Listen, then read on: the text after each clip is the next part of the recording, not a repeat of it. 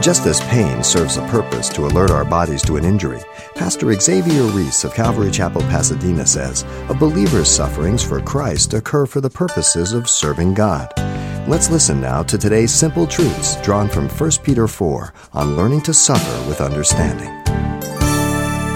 Jesus said, "If the world hates you, know that it hated me before you."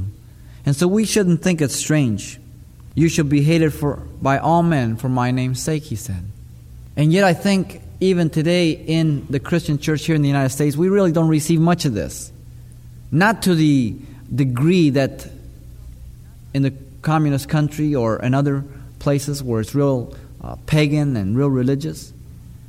But yet it will happen. We don't have to defend ourselves.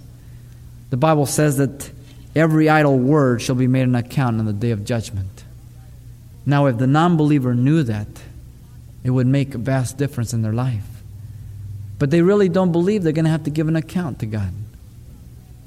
Now, the non-believer will stand before the white throne judgment in Revelation chapter 20.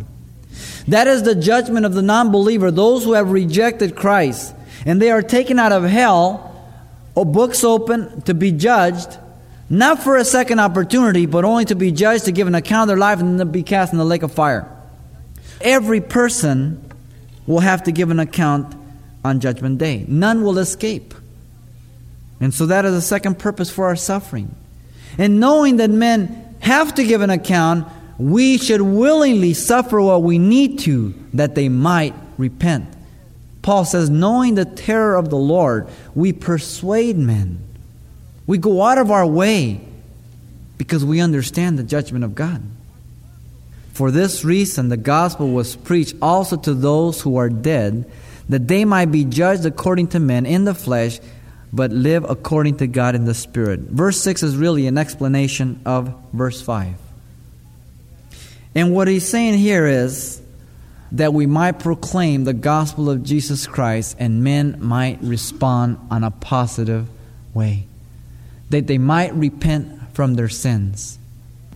The emphasis here is that men live for a time and God reaches them with the gospel, and how they respond while they're living will determine how they're going to be judged after they die.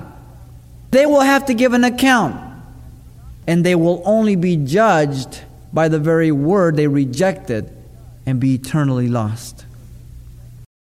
Heavy. Now, many people don't believe that today. And yet here, Peter centers on the sufferings of the believer for righteousness' sake, that he might suffer with understanding. What's the bottom line? We suffer that the lost might come to Christ Jesus. That's the bottom line, people.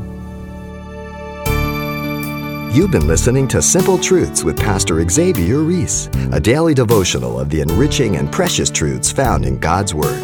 CD copies are available of the studies you hear each day on our broadcast simply by calling 800-651-8352 or log on to CalvaryChapelPasadena.com for information on various other messages from Pastor Xavier.